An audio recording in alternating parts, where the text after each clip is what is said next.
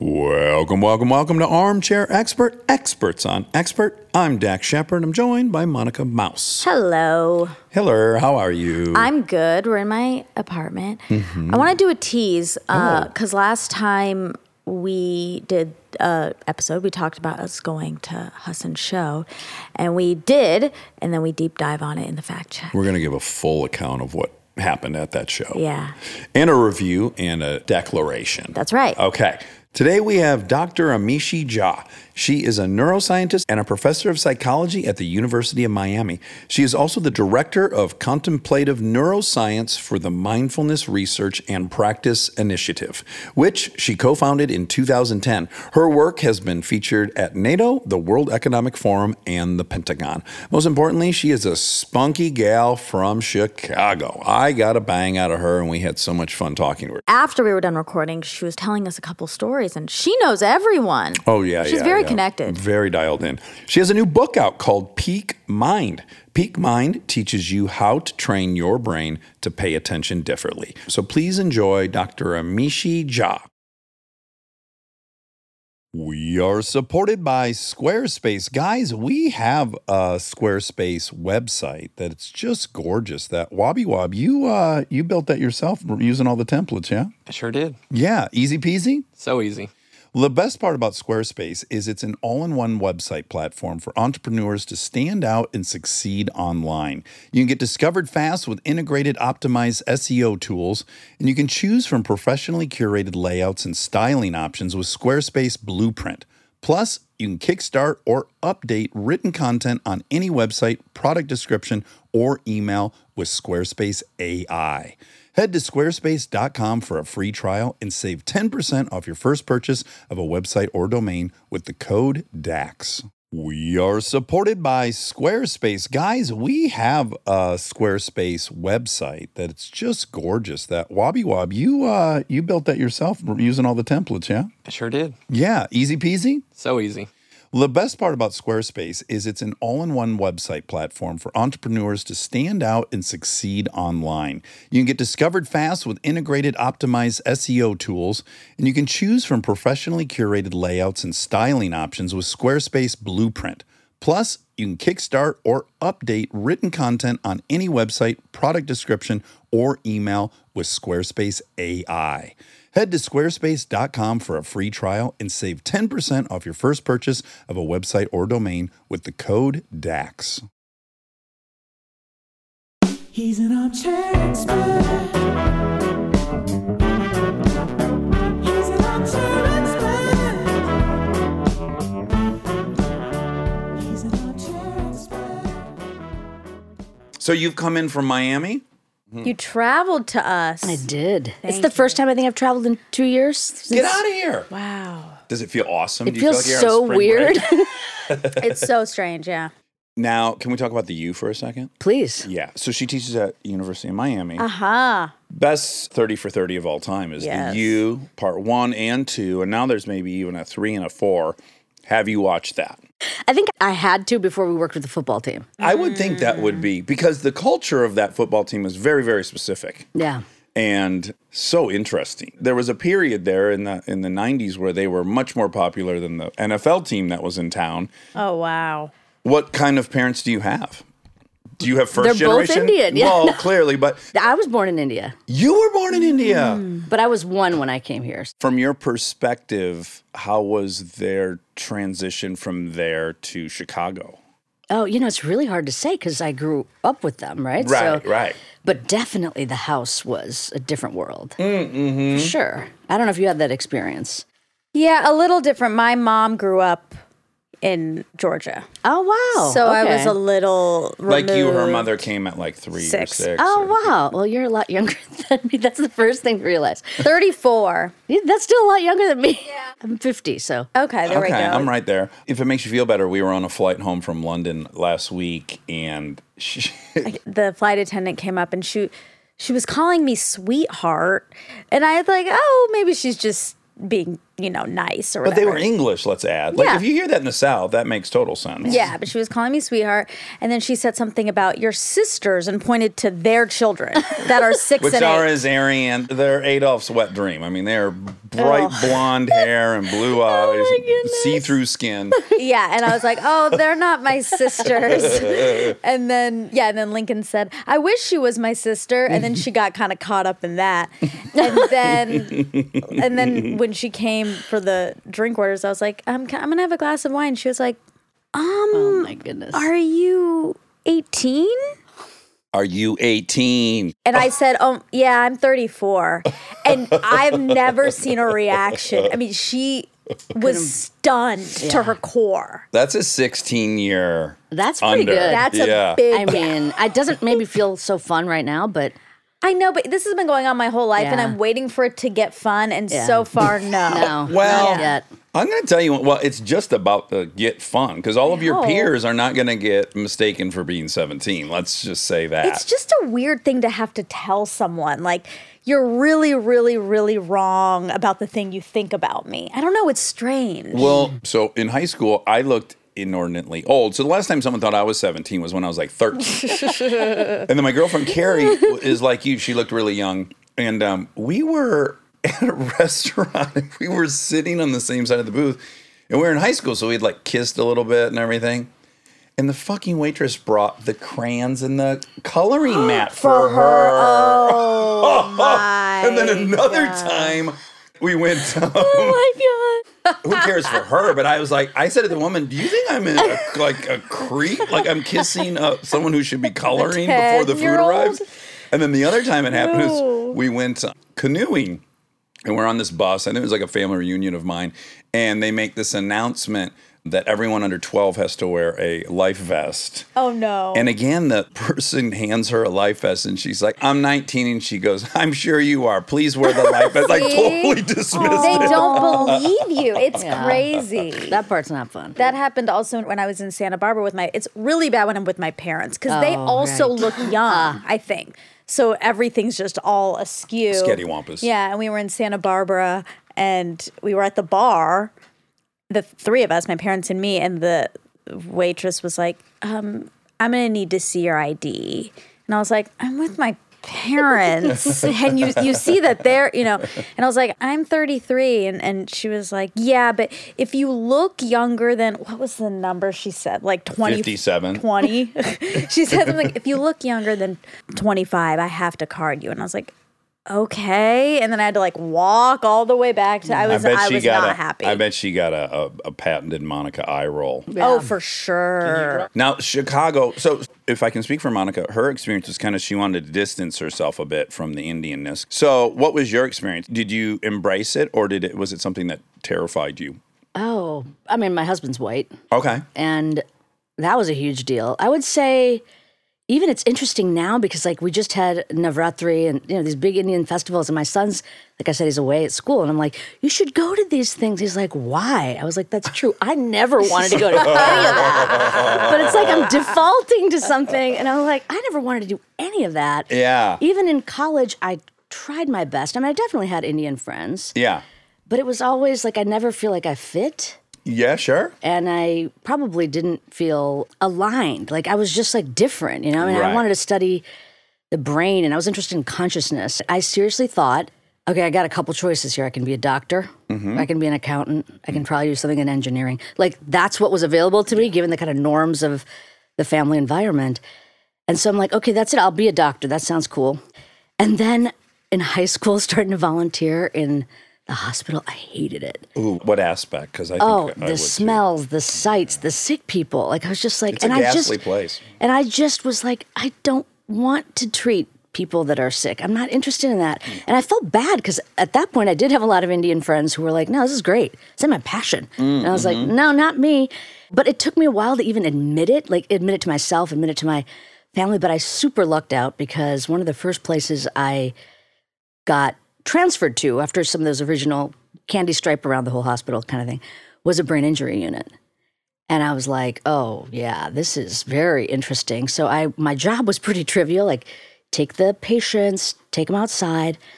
But I could see, especially there was a couple cases where I'm like, I really remember this distinctly of they came in and they look bad. I mean, usually some kind of motorcycle accident or something like that. Yeah. So you got to be careful. I've been in those rooms. Wear the helmet. But then in particular, there's one guy, I remember, I thought he was a quadriplegic.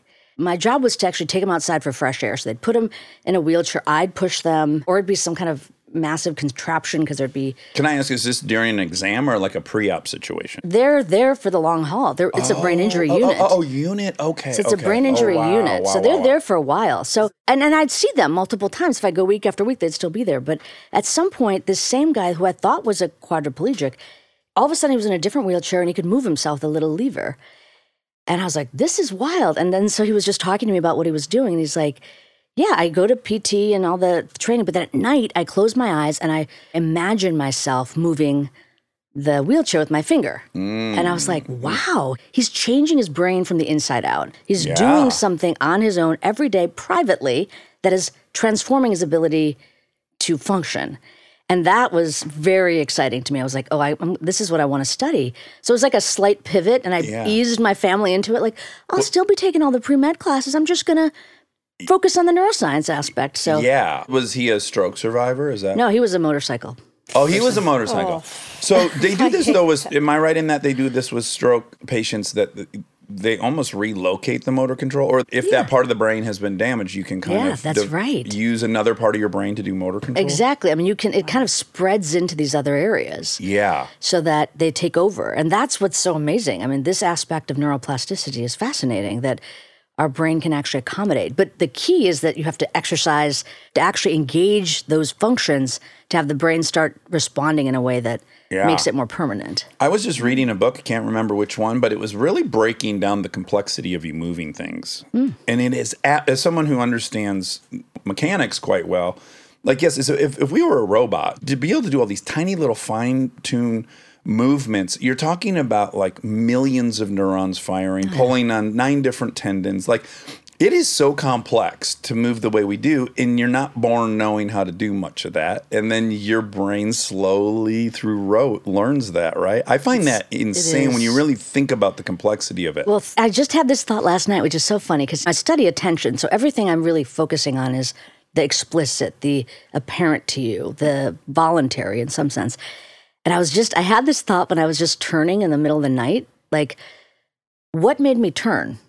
I wasn't thinking, I need to turn. I just turned. Right. And like, we do that kind of stuff all the time. And even our little hand gestures, et cetera, we're not thinking about these aspects of our functioning. Well, and the turning over in the middle of the night, that fascinates me too, in the same way that driving fascinates me, right? Like, largely they say your driving's happening in your subconscious. Like, you're not actively controlling the vehicle when you're driving down the highway. You'd be exhausted by the time you got there. Like, that's all happening on autopilot while you think of whatever you want to think of. Or like, sometimes, but now think about, this is the tricky part about driving. Okay. There's so much of it that is something called procedural memory. Like, it's basically learned to the point where you don't need attention. And that's sort of the job of the brain. Offload everything so you can actually keep this precious resource, because it's limited. We don't have much of it. So let's keep that available. So when you were starting to learn how to drive, and I know from my children learning more recently, it's 100% attention. Yeah. And if you didn't have it, you won't learn. But then at some point, it gets offloaded to these other systems. And just like if I tell you right now, if I ask you, Monica, can you just read off the keyboard right to left for me? It's like, can you do that? No. Neither can I. But then if I say, put your hands and like, now probably do it. you could do it. So it's there, but it's not explicit to us. Yeah. Boy, that makes me think of kind of the transition you make when you are into motorcycling on the track. When you're first there, it is like, it's so terrifying, and brake here and do this and turn and make sure you're angry. But there becomes a point where I just think faster into this turn, slower out, then faster out. And like, I feel it. Yeah, I'm not really aware of all the shifting, the braking, all this stuff. I'm now just experiencing what it's like to go around the track. I don't know. Yeah. It's pretty fascinating but what the brain can kind of do in the background. Flexibly. But that's the thing about driving. So if everything's cool, it's not too trafficky, nothing, there's no hailstorm. Yes, I think you can offload a lot of that to the default, already procedurally well-honed machinery of the brain.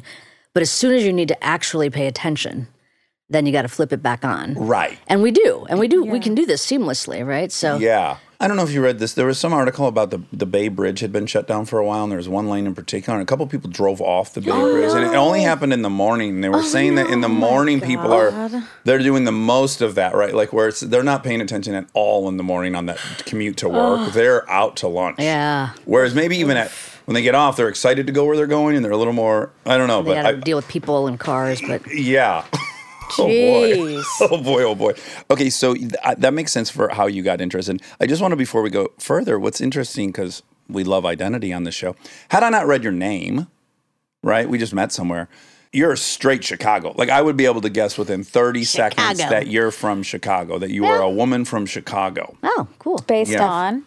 My accent, I my just demeanor. know. You know, Robbie, I mean, you just, Yeah, there's a toughness. There's a little bit of a shortness. There's an accent. There's, That's you can. funny because, I lived there for 18 years, but Yeah, I guess I know. I lived there for 18 years. So go fuck yourself. You know, maybe that was one of your best. that's but more go- New York. I know, but it is on the spectrum, and it's further Yeah, it along on the is. spectrum than Minnesota is. Let's say That's right. And it's funny because I do feel like a sense of familiarity with people like from the Midwest. Yeah, yeah. I mean, even Michigan Detroit is close women enough. are very similar as well. Yeah, I was Yeah. like, you feel just like, oh, I get these people. Like I dated a gal for 9 years from Washington State, and I think on her first trip back to Michigan for like the summer, I was explaining to her like, you know, you're gonna see a lot of fights, like at the bars and stuff. Like it's different than California. Like I just need to warn you, it's a little hectic. You go drinking, you're generally gonna see a fight, one a night.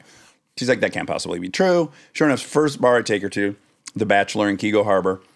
We're sitting in there, and two women dressed to the fucking nines. I mean, their hair's up. They've got earrings up. They've put so much effort in this. You just hear from across the bar, fuck you, bitch. And they run at each other. People are grabbing hair. And Brie goes, well, first of all, I didn't think you were even telling the truth. Certainly, I did not think women would be brawling in the bar. It's not the image I would have in mind.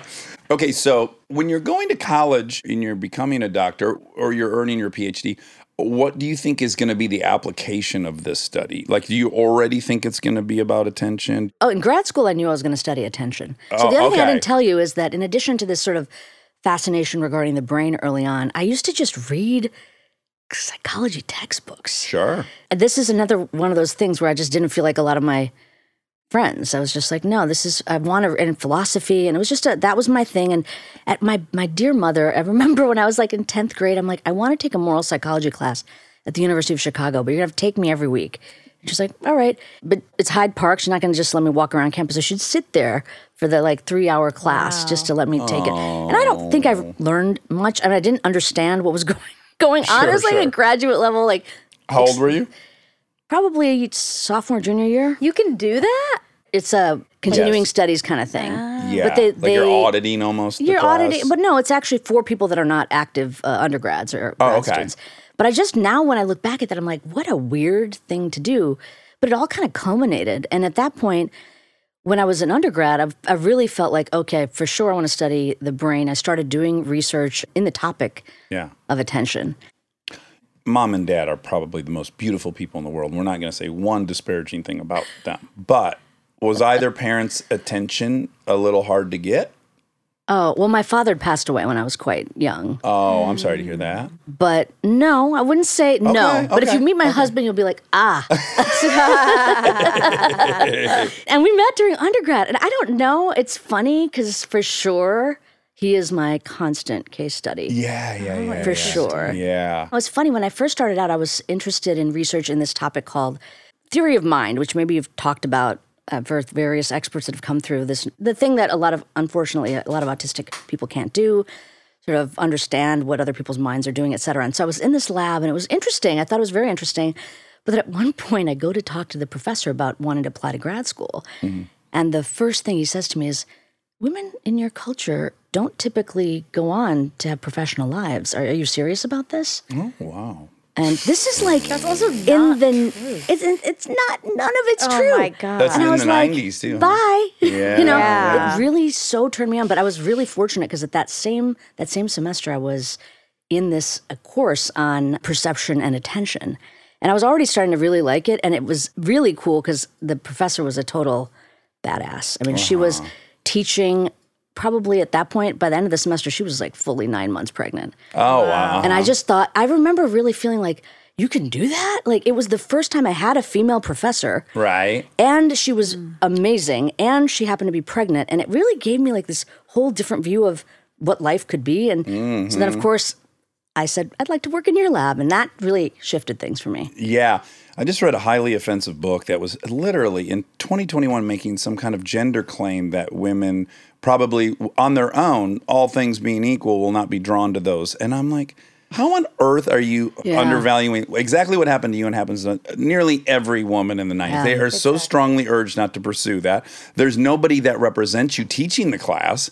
Like, oh, I found it so offensive. Yeah. And it's like what Monica, you were saying about, like, you know, people about age and stuff like that. It's the same thing. It's like when somebody thinks of a professor, they don't think of somebody that looks like me. Right. And it's non-trivial. Like, even probably in my own mind, I'm like, am I really a professor? I don't have the tweed jacket and the, you know, the elbow thing. So it's a very interesting thing Or of how the much. pictures they hang in the classroom. Oh, yeah. You grow up looking at all these wonderful men.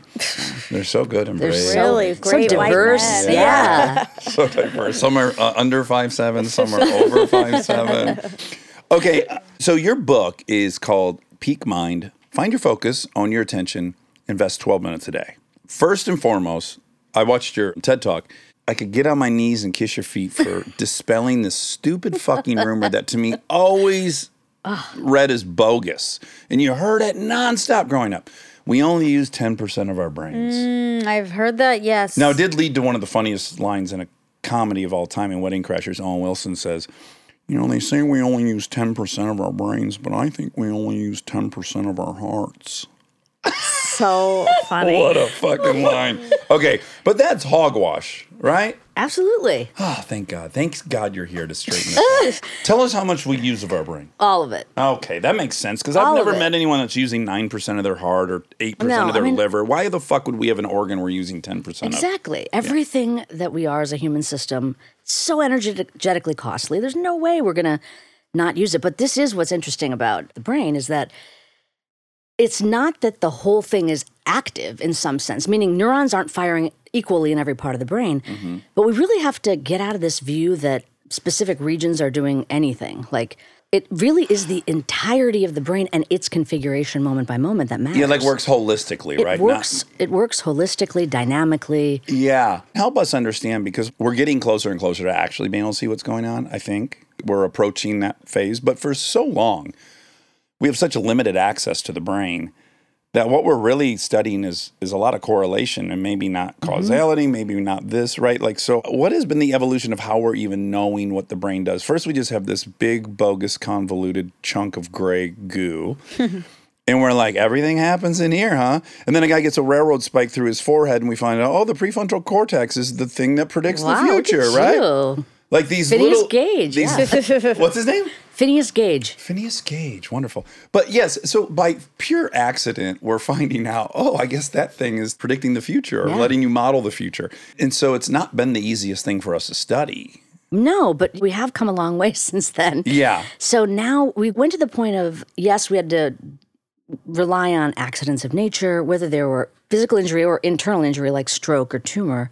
And that gave us a pretty good idea of basically how things are organized. Like, oh, okay, the back of the brain's vision, side, probably memory and hearing, front, decision-making, et cetera. And then somewhere deep inside, something to do with emotion. So we had a basic sense of the orientation and the structural assignments to these different regions, but we didn't know a lot more than that. Yeah. Can I ask really quick Yeah. before we move on? When did we come up with the notion that, oh, the internal brain is more the primitive brain, and that basically the evolution of the brain or the development or adaptation is really kind of going outward? Like, that's a weird concept to me to have figured out. It's very cool. Yeah, how did we get I mean, I think to it's that? just looking at sort of the activity. evolutionary biology, and it's like looking at what structures were present in different kinds of organisms to see at what point things start proliferating. And that's where a lot of misinformation happens too. People are like, oh, we're just like a lizard brain, or you might hear that a lot. Your survival brain and your thinking brain, and that's Monkey brain. monkey brain is a different right. thing. Oh, okay. I mean, your that's social- that's more metaphorical. Like it jumps around, stuff like that, and we can definitely talk about that. But really what I'm talking about is when people think that there's multiple brains in your brain. And no, it's not the way it works. And we're not a lizard brain with a bunch of frontal lobes on top. We're not. Right. I mean, the branching of the whole way brain development happened, the entirety started shifting. So even the more like instinctual areas of the brain that are fight or flight and all these things, they evolved to a capacity far beyond that. And then other things happen, basically. It's not like we got this little walnut in there that a lemur had, and then we grew everything on top of that. Okay. Like you're not a lizard brain. Anyway. That's a Chicago in her. You're not a lizard brain. Okay, yeah, come on, man. Okay, so what I was going to say is then what happened is essentially we started being able to look at the brain in terms of its structure and function using different tools. So you've probably heard of functional MRI, right? FMRI. So fMRI is great because you can put the person in the scanner, you have them do various tasks, and all of a sudden you can see various regions activated. And the very first probably decade, to tell you how new this thing is, like when I was in grad school, I remember I was one of the grad students that was voluntold to go check out the MRI scanners, get yourself in there. And I'm very claustrophobic, which I discovered then. Yeah. But what we were doing initially was just kind of this confirmatory stuff, like, oh yeah, it is the case that the back of the brain is vision and the sides of the brain are having to do these other functions. And then the thing I do in my lab, in addition to functional MRI, is EEG recording. And that was great because How does that work? EEG is looking at the direct electrical activity. Direct meaning it's actually neurons firing. Right. So okay. functional MRI is It's like measuring electrical activity. It is. It's measuring when groups of neurons fire together. They're like a little battery in your head, and then the voltage can propagate to the scalp, and you can pick it up with electrodes on the scalp. Yeah. So it's very cool because it's like basically we're picking up the little batteries that are kind of coming on and off. Yes. So, and that gives you really great timing information, like millisecond timing information.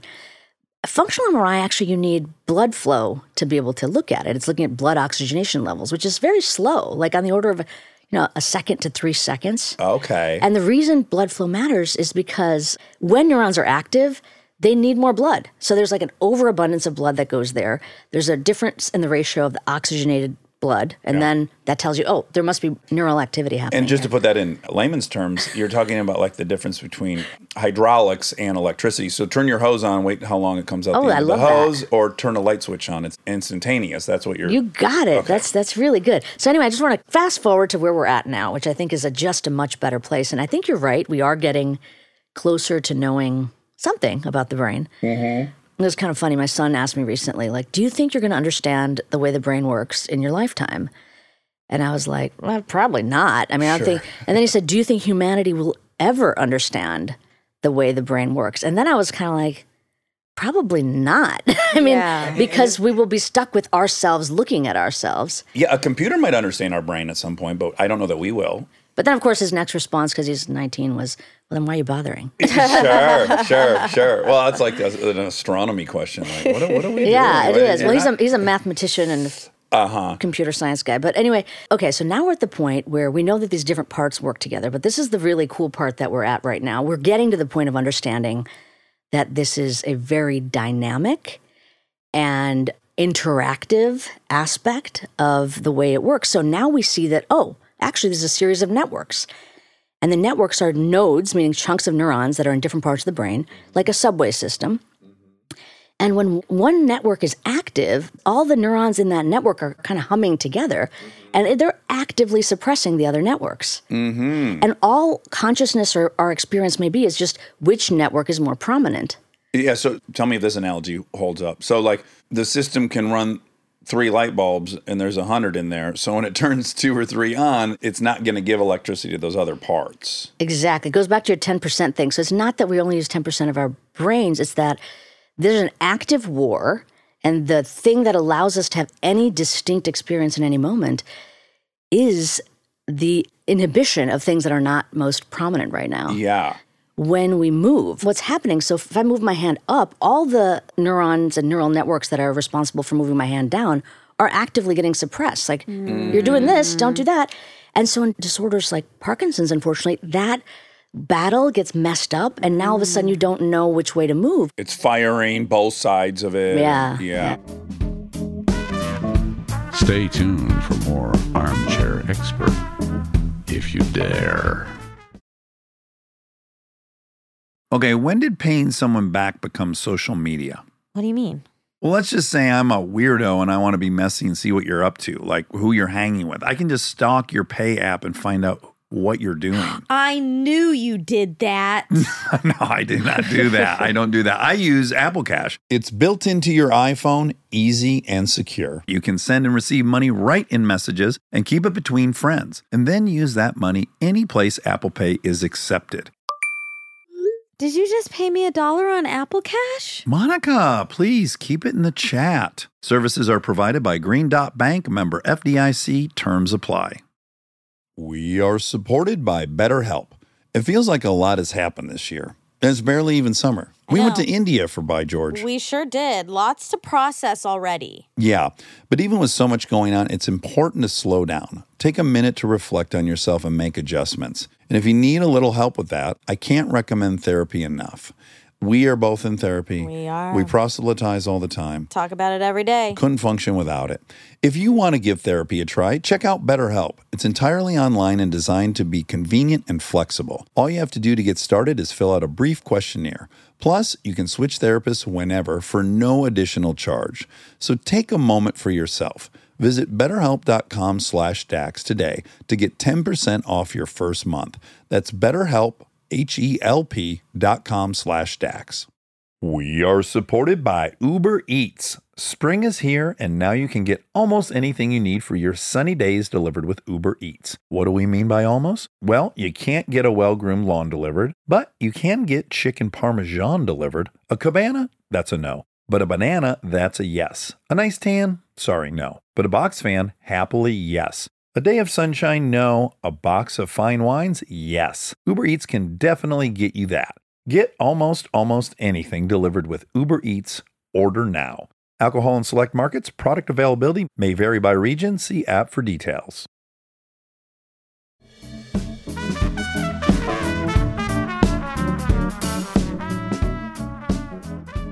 What's happening in a seizure? Because I've had Here we go. It's easy, buddy. That was a funny joke. I've had 2 and diagnosed with epilepsy. Ah, And I have a neurologist, and I've never really thought to ask fully, like, what is actually happening in there? yeah. I mean, essentially, you've probably heard this term. It's an electrical storm. Yeah. It's like the electrical activity. And remember how electricity works. It proliferates. Yeah.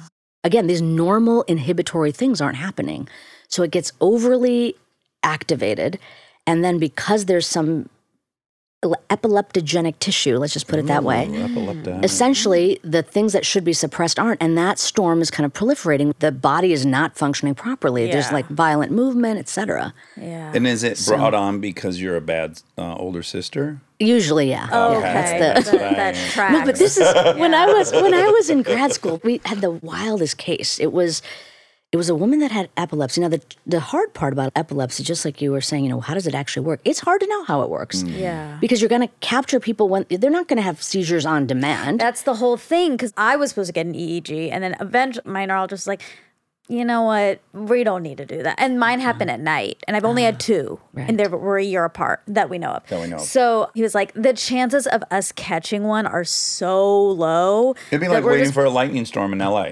Exactly. It happens once a year. Exactly. Yeah. He's like, there's just no point, and we'll just put you on the medication, and that's kind of what we'll do. Yeah. And sometimes intractable epilepsy where it's really the person cannot function, Yeah. then they'll implant electrodes and you'll have an entire grid of electrodes so that you can kind of pick it up. So I have an uncle who had epilepsy to the degree where it was unmanageable with medication, and they did the procedure where they cut a corridor in his brain, so the 2 areas that kept misfiring couldn't communicate anymore.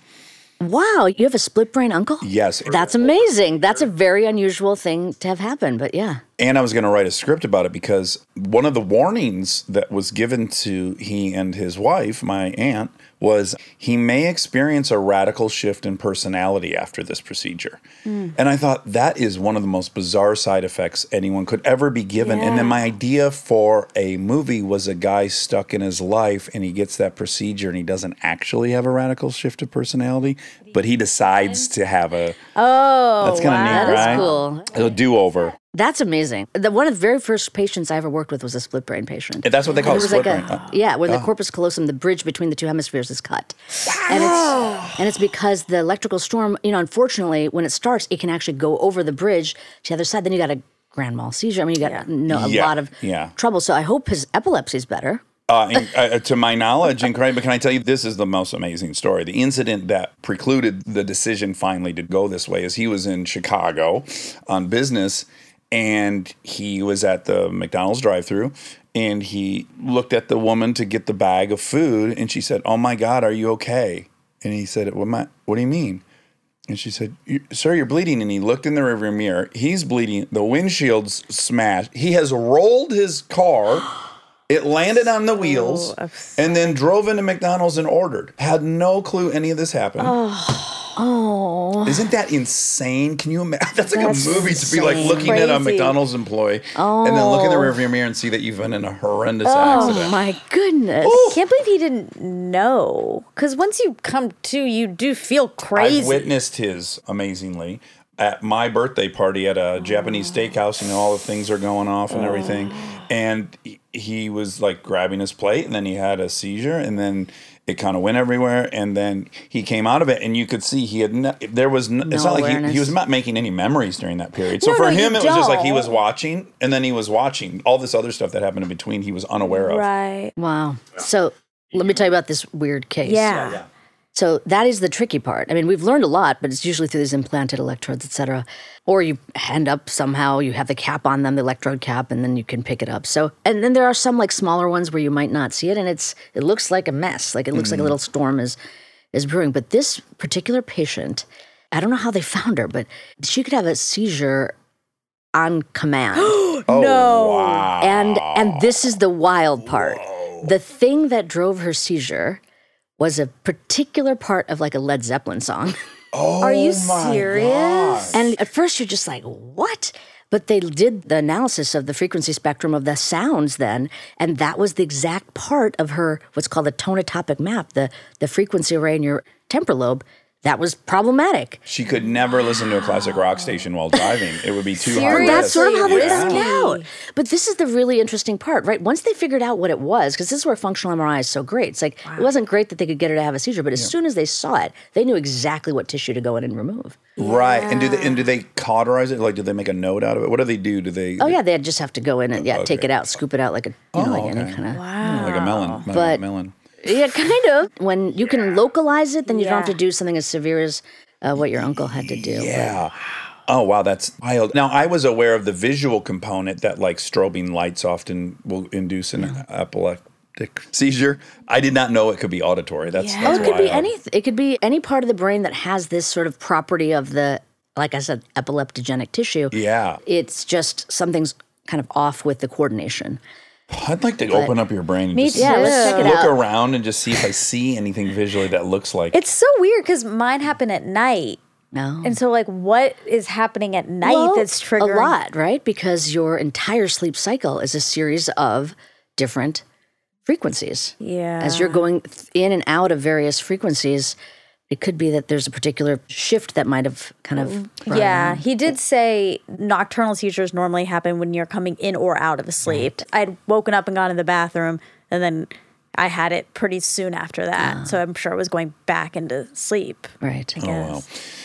So I know this is like so funny because this is not what I really study. I mean, it's just Yeah, but you know all about it. Yeah, those are the best interviews. When you get someone like as an expert on neurobiology and they tell you about diesel mechanics. That's kind of like our sweet spot. But, I wanted to just say something because you brought up this thing and it's like kind of my pet peeve, this 10% thing, but it's also this notion of like a modular brain. And most people think when it comes to neuroscience that, well, most people can't understand it. It's probably really complicated. And I'm like, I don't think so. I think we have a responsibility to let people know like how this thing actually works. Just like everything you guys do on this show. It's like up level people's understanding. So it just reminds me of like, I've been a professor for a long time. At one point, my then 4 or 5-year-old came to the lab and I have like a little plastic brain and she's like sitting on the ground and I'm doing something on my computer and she starts taking the little brain model apart. So I can barely kind of see her because I'm at the desk and she like raises up a part and she's like, what does this do? And then I'm like, it helps you see. What does this do? And then she's like, so we're going through the pieces. And then I'm like, this is terrible. I'm doing the exact thing I don't want to Right. do. The brain functions together. So I like get up, sit on the ground. I was like, okay, and I'm like, why do I feel compelled to do this? But I actually think it's probably a good thing. And I think it actually is an indication of how anybody can understand things if we explain it in a way that I totally agree. makes sense. They have friends that are like, will they understand? I'm like, of course. Yeah. So I said to her, she's a gymnast. She was at that point, she was just getting into gymnastics, but really nailing her cartwheels and stuff like that. Yeah. So I was like, what parts of your body do you need to do a cartwheel? And she said, well, right-handed or left-handed? I was like, I don't care, left-handed. Yeah. And then she's showing me like, well, first you need this and then your hand and then your arm, and it has to move in the right way. Yeah. And if it doesn't move in the right timing, then it's not going to be a good cartwheel. And I was like, that's how your brain works. None of these pieces work alone. Right. A hand doesn't do a cartwheel. They all have to work together, and the timing between how they talk to each other has to be just right, or else you're not going to get a cartwheel. Yeah. And then she kind of got it that, I mean, who knows if that will make any big difference in her life, but I think it's more the reality of how things happen. Well, you can scale that up. We have a predisposition to want to be modular, to be categorical, Exactly. to make ourselves different from each other, to make ourselves different from the planet we live on. All these things are Exactly. there's something weirdly innate. And it's somehow simplifying it, right, in a way that makes sense. And when you say, like, functional brain dynamics, people are like, what are you talking about? But that's all we're talking about, a series of networks that kind of coordinate their activity. Yeah. Okay, so anyway. you do these neat studies where people are in the EEG and you show people a photograph, and the photograph is actually two photographs. So there's a photograph of a woman's face and there's a photograph of the front of a Victorian-style house or colonial house. I don't know. It's an old school house. Mm-hmm. And at first glance, you really can't tell what you're looking at. They're on top of each other? They're on top of each Okay. other. And they're faint, right? So both are semi-translucent. So at any rate, explain then what happens in the machine. The whole point of this study was to figure out what attention does to perception.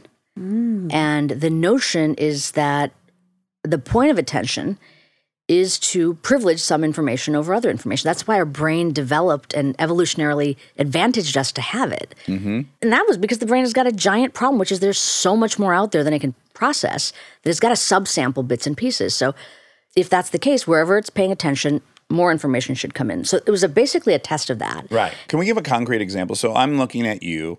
Within my periphery, there's a refrigerator with all these drinks. There's a million drinks on there. I could look at those. There's sound panels around you. There's a smell in the air. There's a noise outside. There's all this shit. And I actually have to pick what thing I'm going to focus on. That's my attention, yeah? Yeah. And whatever it is that you pay attention to, you get privileged access to that information. And the way I like to talk about it, it's like if you are in a dark room or outside when it's dark out and you've got a flashlight. Mm-hmm. Attention is like a flashlight, at least this one system. Wherever it is that you direct it, you're going to get information out of there. And everything else is dark around it. Right. So same idea. And the reason you could even say, there's a refrigerator over here and Misha's sitting over here is because you know this room because you've subsampled parts of this room. But in this moment, really your perception, at least I can see your eyes looking at me, is on me. And for you, it's probably more distracting in this room than it is for me because I've filed all this into white noise in my head. I mean, right, like this stuff's all novel to you. Like you could be interested to see I could this dog. get pulled around, but I did that before you guys got here. Okay, I'm good. you settled yourself. Now, I do think perception would be worth defining with some concrete examples. Well, I think that the easiest way to put perception is it's the ability to take in initial, let's say in vision, visual information. Okay. So it's not really about elaborating that or telling a story about it or imagining it, though imagining it actually activates the same regions. Very first stages of information processing in the brain. Okay. So light, dark, etc. So this face house overlay, right? That's what they're called, just face scene overlay. We take these two images and then we use this very handy property of the brain, which is that the brain happens to have, and we know this from other studies, essentially a face detector in these early visual areas that happens about 170 milliseconds. So that's 170 thousandths of a second after you see a face. So every time we see a face, and that's the perceptual aspect, very fast, initial stages. Can I geek out? That's a product of us being a highly social animal with like multi-member groups, right? That's why we're super advantaged, right? They say that's important. That's one of the main theories in anthropology of why we develop such great intelligence is just managing all these relationships and being able to identify these different faces, which are very hard to identify. We don't think they are, but they are. Yeah. We have a hard time doing this with computer algorithms. Right. Right? Well, just recently can we have face configuration and they fail when we put on a mask. Right? So anyway, so we knew that we could put a face on somebody in the screen when somebody has this brain cap on and we could pick up this N170. So that we knew. Our question was, if you show somebody a face and something else at the same time, and you tell them what to pay attention to, because you move around the amplitude of that component. So I'll just tell you what we found. So what we did is we'd show these series of these overlay images, face, scene, and then we'd ask them on certain trials, pay attention to the face and tell me something about the face. Is it male, female, happy, whatever. So that way, when they responded, we'd know they're paying attention to the right thing. Right. And then other blocks of trials, we'd say, look at the other image, the scene. Tell us, is it indoor or outdoor? Right. So this was the front of the house. This is the front of the house. We'd say, okay, it's outdoor. Yeah. So that way, we know that they're doing what we said. We can confirm that. And now we look at the brain and we say, what happens to that N170 when they are paying attention to the face versus paying attention to the scene? Because what's hitting the retina is the same. Right, right. Right? That the thing's static. only thing that's changing is how you're directing your attention to it. And then you couldn't even say how you're focusing, because that's not true either. Your focus, it's not even like you're changing your focus per se. I mean, we can discuss what focus means at that point, but it's really, I would say if you want to say focus is attention, then they're focusing on the house. I guess I mean, if you had two objects that were staggered in distance, you would actually have to have a mechanical process at some point. You'd have to dilate a pupil or something, right, to actually focus on the other object that was in a different plane. So that mechanical process would take some amount of time. You mean like moving your eyes? Yes. Yeah. But these things are in the same plane is what I'm trying to say. Exactly. They're in the same physical location on the screen. Their eyes are steady. The only thing that's changing is what they're paying attention to. And we check for eye movements. For a long time, people were like, oh, they're moving their eyes slightly. No. We had electrodes around their eyes. We know they weren't moving their eyes. The only thing was changing was what they paid attention to. And what we found was that the N170 was larger when you paid attention to the face versus when you paid attention to the house. So that gap, that increase in amplitude is the power of attention on perception. The power of what you're deciding to look at and then what you see. And that's why we say things like, I was saying a moment ago, it's like a flashlight in a darkened room. It is crisper. It's clearer. You get more information out of it. Right. And now that process we can see in any modality. It doesn't have to be visual. It could be auditory. It could be conceptual. It could be memory. But it was a hard test to see, is it the case that this higher level thing, we say, pay attention, is changing these very initial aspects of our basic perception. Does this differ from like the famous silhouette of two candle The visual stands? illusion? Yeah. Like, are we doing the same thing in that moment Yeah. where like we're either going to decide to see a face or two candlesticks? Do you know that famous? Wait, magic eyes? Or like, They're have you not seen like magic the eyes. duck rabbit illusion? It's like this weird looking image, and if you focus on some parts of it, you can see it's a duck. In other parts, it's a rabbit. These are visual illusions, but it's But the completely very famous one is like it's a candle stick that you put candles in. And you can see that if you want, or you can quite clearly see it's a man and a woman's face. Oh, I wanna look it the up. silhouette of it is. And I was just Exactly. wondering if that's It's very similar, Okay. right? It's very similar. Now you're doing it based on not what I'm telling you to pay attention to, but some representation you have of what silhouettes are. That you're holding in your mind, and that pops out to you more, Yeah. right? So, but the kind of point of why I even described it in that TED Talk was because I wanted to make the point of how powerful this is. It's starting from this very, very early process as soon as I show you something. But now let's extrapolate that. Like, how does that have to do with, did you find it? Yeah. Yeah. This one? Yeah. Yeah. Yeah, it's weird. I kind of didn't describe it correctly. It's actually some kind of a chalice in the middle. True. Yeah, it's like a big cup. Okay. Yeah. Or- something you would drink. The Holy Grail might be the Holy Grail. Oh boy. Oh, I see it again. Okay. Okay, we're back. So sorry. Talk about it. Your topic right now, attention and perception. Seriously.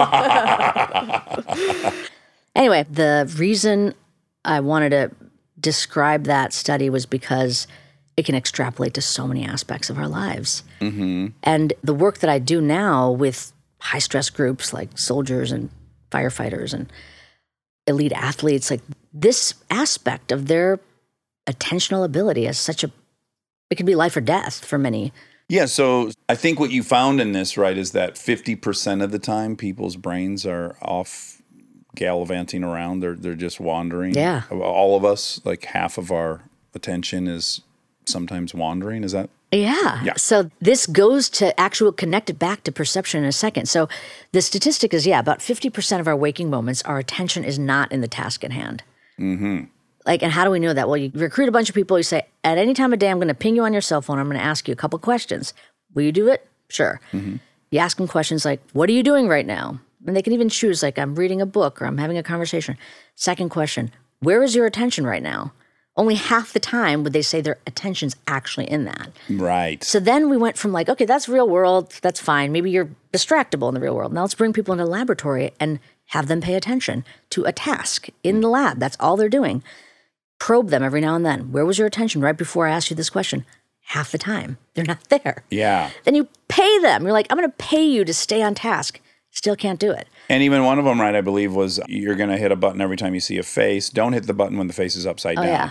And it's such a boring experiment that the face goes upside down. People just hit the button. Like, they're now out to lunch. They have enough committed to notice something happened. That's about it. Yeah. But they're off doing another thing. And we did that on purpose because it was a tricky space. Like, how do you have people come into the lab and make them mind wander? Yeah. And we were like, all you have to do is bore people. Yeah. People will mind wander happily if you bore them. So, so that's I'd where argue show them Lord of the Rings trilogy.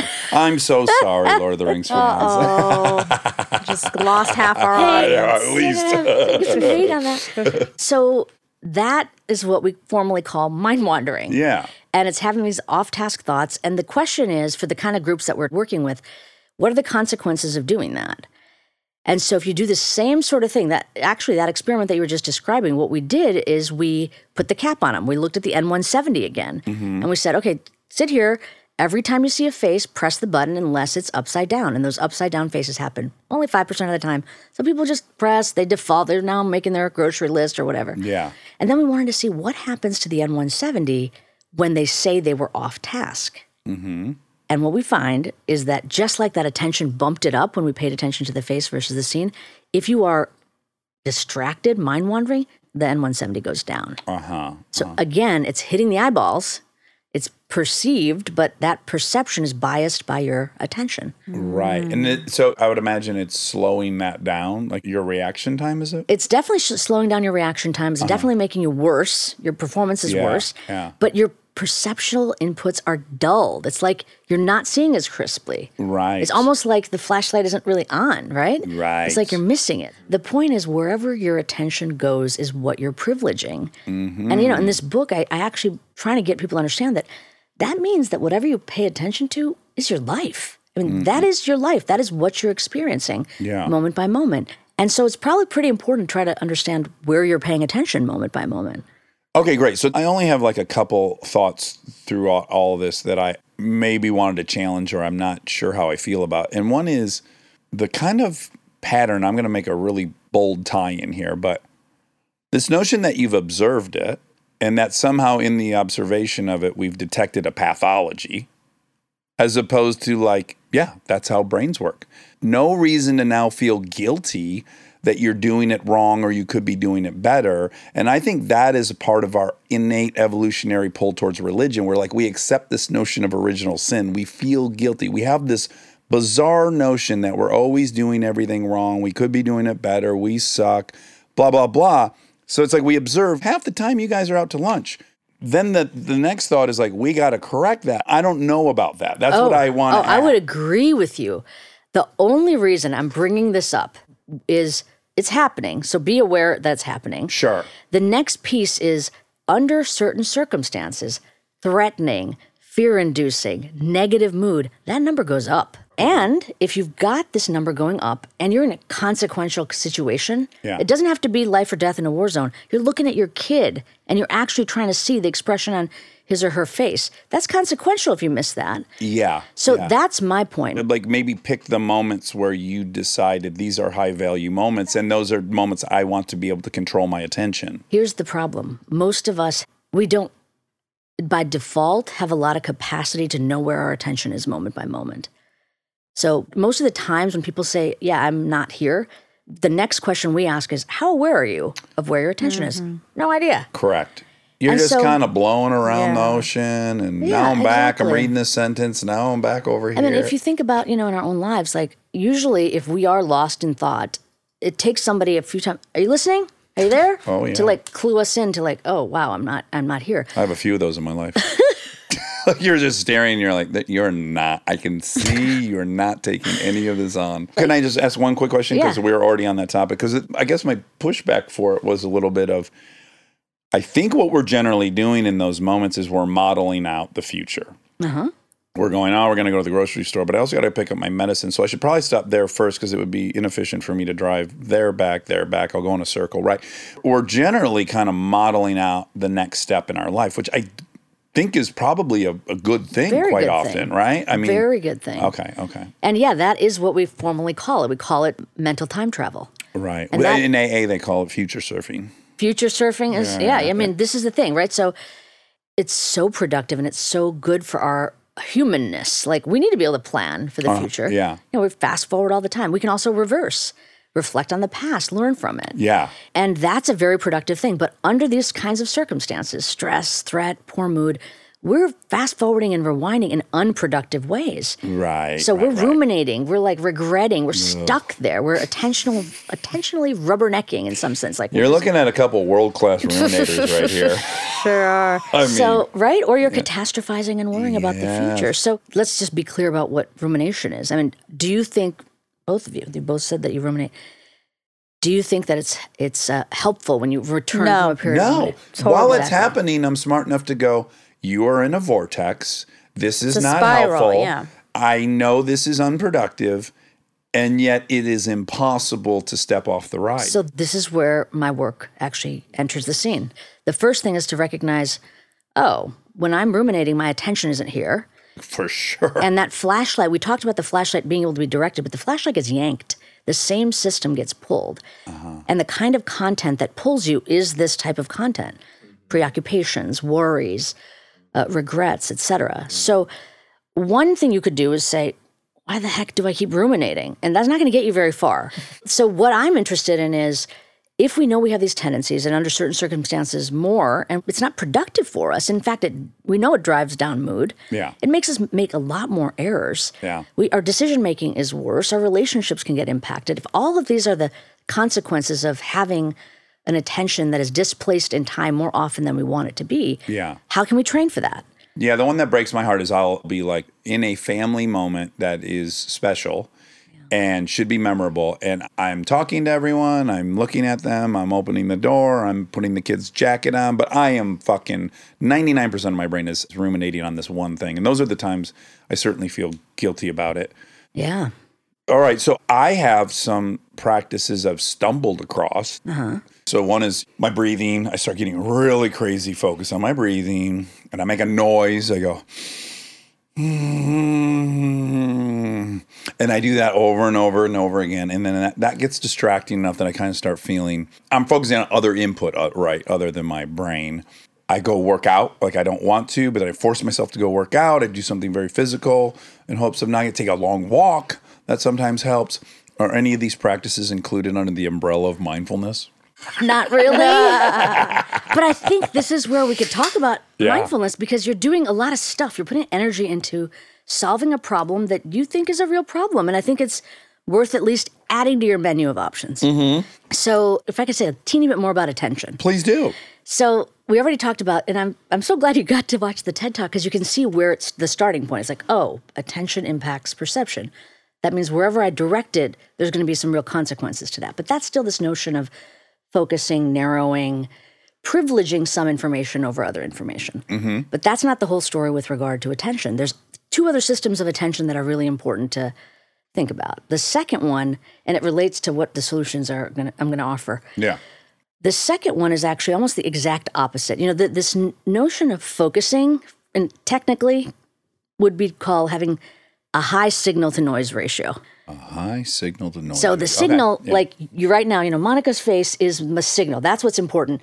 Everything else is noise. So the signal's got to be bumped up, and all the noise has to be disregarded. Privileging of some information, really not privileging, actively inhibiting other information. Right. That's what we call focus. Right. Right? So Einstein did it when he was thinking about a problem space. Athletes do this when they're like focused on whatever athletic performance they've got to do. So this next system is the opposite of that. And it's the metaphor I like to use is a floodlight. So like you've got a floodlight above your garage door maybe, right? So it's like broad, receptive, and pays attention to what's going on right now. That's the only privileging it's doing, is like this moment. That we call formally the alerting system. Okay. So if you're driving down the road and you see a flashing yellow light, not a traffic light, just usually by a construction site or something. It's like, what is your mind doing in that moment? Usually like, pay attention. It's like broadly you're saying that to yourself, but you're not using the flashlight there. Right. You're receptive. You're kind of waiting for something that might require action. Yeah, you're taking in all the info at that point. And so that would be a very low signal to noise ratio. Okay. Because there's right. no privileging of some information over the other. Yeah. Okay. But the other key part about that is you're receptive. You're present for whatever it is. You don't have to do anything about it. You're just present for whatever is. Yeah. So I hope that makes sense. These are quite different. Yeah. Okay. The third system is actually something that will also sound familiar. It's formally called executive control, which you probably have heard about, right? So this is where we use our frontal lobes more. We use the frontal lobes for all of these, by the way, because it's a network, like we talked about a minute ago. But the executive system, the metaphor I like to use is like a juggler. So just like the executive of a company, this system's job is to ensure that our behavior and our goals align moment to moment. Mm-hmm. And so you have to know what the goal is. That's part of its job. Hold the goal in mind. But you're also shifting based on the goals changing. You're updating if there's new information. You're inhibiting when you're doing the wrong thing. All of that's executive control. And I call it a juggler because you really are. You've got to keep all the balls in the air. There's a coordination aspect to it. And this system controls the other two. It's like, right now, I'm in the middle of this interview. I shouldn't probably be looking at my shoe or checking my phone. The juggler would say, get back and do the thing you're supposed to do. Yeah. So anyway, the reason I'm mentioning all three of these because it ends up that attention can go awry in all three of these. And people with certain kinds of attention deficit can be problematic in any of these. Right. The thing that may surprise you is that these are also systems that relate to our mental health and our psychological well-being. So oftentimes when we think of the depression, for example, we think of it as a mood issue. But as an attention researcher, it's also an attention issue. The flashlight is yanked by depressogenic thought. It's a lure. It pulls it. Yeah. And we think that in things like rumination, that's what's happening. That's why I call it attentional rubbernecking. It's like we can't pull it away. Right. And then disorders like anxiety disorders. Everything is this flashing yellow light. You're just constantly in this hypervigilance mode. Right. So it's kind of a lack of focusing in. And this alarm going off, like something that needs my attention may happen. In general, we're very interested in the story you're telling yourself. And then, of course, you're searching the narrative. world. The narrative. Ooh. You're searching for data to confirm the story you're telling. And Yeah. in that search for that data, you're missing a lot of contradictory data along the ride. 100%, right? Yeah. So how's that working physiologically? Totally. Yeah. So what you're doing in that moment, so the story in some sense is the mental model you hold, right? So in some sense, it becomes the driver of your goal. Right. Like right now, I'm expecting X, Y, or Z. And that means that the flashlight is going to be directed towards certain things.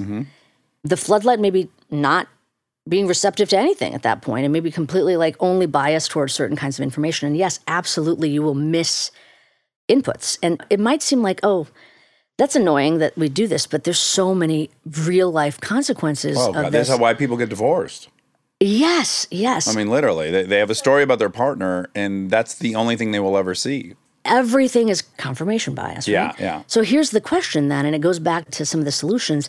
How do you drop the story? Oh, tell me about it. Yeah. How do you? And you can learn to drop the story. You can actually train yourself to drop the story. And this is where mindfulness is so powerful. Do you introduce a different story and pursue it? Or how do you change direction of the story? Introducing a different story is actually still doing the same kind of process. Like what I would say with something like the solution to all of these things that we've come to in the lab, I was not interested in mindfulness meditation at all. Like, Right. I'll just tell you, we were talking earlier about Indian background. It was like one of those things my parents did that I don't want anything to do with. Sure, yeah. And in fact, I would say it was also tinged with a lot of sexism in the culture. And I was like, no, Yeah. not for me. Yeah. We came to mindfulness because it ended up that all the other things we were doing to help people's attention so that they could drop the story on command, so they could notice when they needed to, so they could direct the flashlight when they needed to, so that they could become aware of the mind wandering that was driving the story. Nothing else was working. Nothing else was consistently protecting attention. And so that's how mindfulness entered my lab. I just want to say that. I'm like, Yeah. it's, you got to, especially as an Indian person, people think, well, this is just your cultural, Sure. you're required to push mindfulness onto the world. You like naan and you love You love meditating. meditation. Yeah, exactly. And as a neuroscientist, I was just like, there's no evidence that this thing works. And when I actually started this work, there was no evidence. You're right. The field was not existent since the early 2000s. So anyway, I just wanted to mention that the reason I wanted to study this is to add to people's toolkit. And it really is a different set of skills that we're developing with it. So it's not really about, you might say, whereas conventional thinking or conventional, even therapeutic approaches are about reframe. Yeah. Change the content. Change even how you place your attention. And I would say those are fine. Those are great things that you can do. But what about if you could deframe? Stay tuned for more Armchair Expert, if you dare. This episode is brought to you by Natrol. Sleep is a big deal. If you're not getting your Z's in, then it just makes everything so much more difficult and you feel a long way from the top of your game. So every now and then, not being able to get sleep and stay asleep is so annoying and you think, if only there was something that could help. Well, there's sleep, and then there's Natrol Sleep. Natrol is America's #1 drug-free sleep aid brand, helping you fall asleep faster and stay asleep longer. Natrol melatonin gummies are made with clean ingredients like 99% pure melatonin to work with your sleep cycle, helping you sleep better, making the next day your best day. Natrol, sleep tonight, live tomorrow. Click, tap, or visit natrol.com to shop now. This product helps with occasional sleeplessness. These statements have not been evaluated by the FDA. This product is not intended to diagnose, treat, cure, or prevent diseases. We are supported by New Balance. Whether you're going for your first ever jog around the park, getting ready for a marathon, or even picking up the pace on the last stretch before you get home, if you run, you're a runner. Whether you need shoes for comfort, stability, or race day speed, they've got you covered. Because the only right way to run is your way. New Balance. Run your way. Visit newbalance.com/running to learn more. We are supported by ZipRecruiter. Oh, get recruiting. Patience is a good thing to have, but you shouldn't wait around for everything. Sometimes if you want something, it's better to just go for it.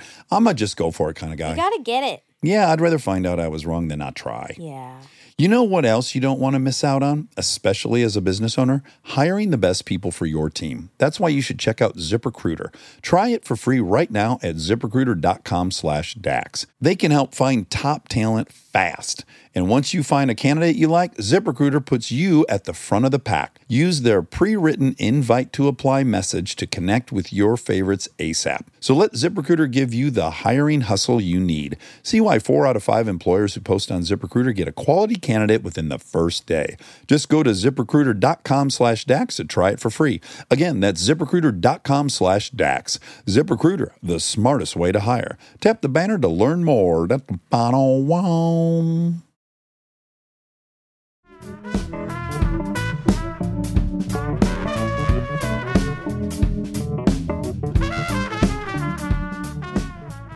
Let's do a real world example. So Rob is always late. Mind you, Rob, this is why it's a safe example. He's always early. But my story is Rob is always late. And not only is he always late, he's always late because he doesn't respect me at all. And it's because he's gotten totally cavalier about this job. And so now I'm building all these things based off of my stories that Rob's always late. Yep. So what do I do next? First of all, this is not an in-the-moment quick fix kind of thing. But first, this is what I would do if you'd never heard of mindfulness and you were not even willing to think about training the brain so that you can do this more often on demand, on call. The first thing you could do is watch the mind creating the story. The first thing you have to do is realize thoughts aren't facts. Yeah. So you say to yourself, Dax, you have a story right now. Your thoughts are, you don't even say story.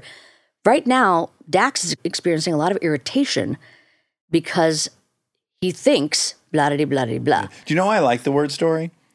Because we recognize stories aren't necessarily factual. Yeah. We recognize there's fictional stories, there's non-fictional That's right. stories. I think it's a great term to use. By saying, like, once I admit to myself I'm telling a story, I have to admit, I'm writing it.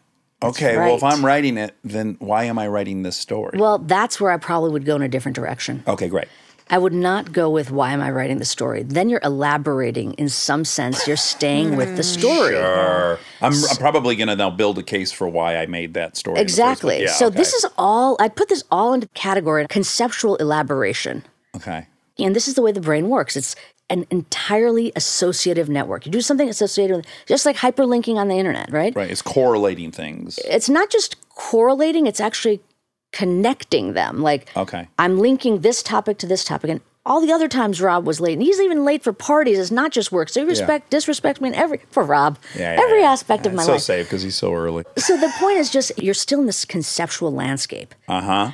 So instead of, and this is why replacing one story with another doesn't get you out of really being able to watch what the mind is doing Right. and not be an active participant. So you are when you take an observational stance, and this is, I sometimes refer to it as having a bird's eye view, or Right. technically called decentering or defusing. You're not fused with the story, because what happens is that you're not seeing your mind experiencing a story. You are in it. You are feeling it. Mm-hmm. And so taking a little bit of distance can be very helpful. But in doing that, the flashlight only exists in one place at one time. So right now, you watching the fact that you're having these thoughts means there's less actual cognitive energy going into continuing to build and elaborate those thoughts. Right. So it helps you distance yourself in that way. So again, what does someone physically do to create that distance? I'll give you an example from my own life. This happened to me last night. So I'm excited. I'm going to come see you guys. I get to be in the actual attic where all this happens, right? So there's anticipation, there's anxiety. And I'm like, I got to sleep. I can't be doing this. Why can't I freaking fall asleep? So I'm in that space and I'm like, I see what's going on here. Mm-hmm. So the fact that I could do that, and I did a lot more quickly than I would have done in the past because of practicing. But what I did in that moment is I said, okay, let's really accept what's going on here. Mm-hmm. Like, Amishi's having a little bit of nervousness. Yeah. Her mind is going. And I really was talking to myself that way. In the third person. I was talking to myself that way. Amishi's having a lot of nervousness and anticipation. Amishi's feeling a lot of pressure. Amishi's feeling like this matters and she cares. Amishi is caring about what's going on. Like I'm just watching it, and then that kind of calmed it down. Yeah. I like that you found a positive in it though. I definitely did it. I would say that's sort of this other aspect of it, which is in the same way when you talk to your daughters when they're upset with each other or themselves, there's a self-supportive aspect. You're just helping somebody see. You're befriending your mind instead of fighting it. And by just describing the facts as they're unfolding as it's happening, it provides that distance. And then I said, okay, what I should probably do right now is I'm going to start going back there into those neighborhoods of my mind if I just go back to doing nothing. So I've said all this stuff. I'm feeling a little more distanced. Things are a little bit more calm. I'm not stuck and fused with that content. And then if it were other circumstances, and I've had this before, I might say, okay, I'm going to pay attention to my breath for a little while. And I'm not going to, just to make a distinction between what you said, I'm going to watch my breath in the same way I was watching my mind. Sensations are occurring, in breath, out breath. Well, really quick, that's what I meant about what physically are you going to do? Like, I don't find that more thought helps thought in general. So I was wondering, so the breath thing for me would be what I meant by like physically, what can you do? But the breath thing doesn't matter. So I'll tell you what I did instead. The breath meaning I thought you meant you were manipulating your breath, like you were exhaling. No. I'm making a noise loud enough that it catches my attention. Okay, good. Like people go, watch your breath. Well, it's not loud enough for me to really focus on it. So I make it loud enough for me to I actually focus think that's a great strategy. Oftentimes when people say they can't pay attention to the breath because they feel like they keep controlling it, I'll say, listen to it. Yeah. It's exactly what you're already doing. Yeah. Last night, the other thing that was happening was there's like a very loud air filter or something in that room that I was in. Geez. And I was like, I'm going to do mindfulness of air filter. Instead of hating the fact this is happening, I'm just going to listen. What's the texture of these sounds? And just be with that. And then I drifted into sleep. Oh, wow. So all I'm saying I is... needed you last night. I was up forever, yeah. But these kinds of things, these are just, in some sense, I don't think I would have been able to do this if I hadn't been training for it. When I wasn't in this ruminative loop, anxious and ruminative loop. But so the other thing I was going to say is the normal things that we do to talk ourselves out of certain situations, et cetera, still stay in that conceptual landscape, when we are under stress, especially for long periods of time, all of that is attentionally costly. It is taking your attention to build a different story. And so we tested this out in the lab by comparing positivity training to mindfulness training with pre-deployment soldiers. Because it was a big question. Like, when you're in bad situations and you got to kind of neutralize that difficulty, well, maybe seeing the good, and not even seeing the good, like actively thinking of all the good things so you can feel more positive. Seems like a reasonable way to go. And positive psychology is something that has been helpful to people. Yeah. This is like a real-time gratitude list kind of. Not even gratitude would be even a little more balanced, because gratitude may be more slow going in some sense. I'm thinking like, think of my favorite song. Imagine my brain hearing it. Oh, your happy Name place. for your happy place. Right. Happy place takes a lot of attention to build. You're building a castle in the sky. So anyway, that was one consideration. So we had these pre-deployment soldiers. They were going through intensive field training. So they were week after week after week. And what we knew from our prior studies is that whether they're soldiers or undergrads or even athletes getting ready for some big event, anytime you've got some ongoing or protracted period of demand, attention starts declining. Your capacity just starts declining. And so we knew that. We knew that baseline, they're not going to have a lot of attention over this period. And when we looked at people that we gave no training to, sure enough, they went down over time. So then we wanted to compare what happens if you give this positivity versus mindfulness. Now, how is mindfulness different than positivity? So we already talked about positivity is you have a certain frame, you're creating these stories so that you can fill it with certain content, right?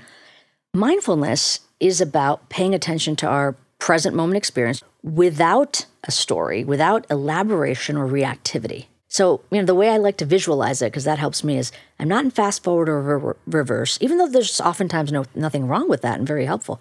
I'm in play. I'm just right here, right now, and I'm going to just be here. But I'm not just here in a normal everyday sense where I'm editorializing about my experience. I'm here without a story. I'm getting the raw data of what's happening. And we give them a whole suite of practices where they're learning this. They're learning this for multiple weeks. And so just like the other group that we didn't give any training to, we tested them, these other two groups of soldiers also. What we found was that the positivity group also significantly declined. Their attention also got worse. But the mindfulness group, they stayed steady. Their attention didn't decline. And in many studies now we're finding that their mood doesn't decline. Their stress levels don't go down as much.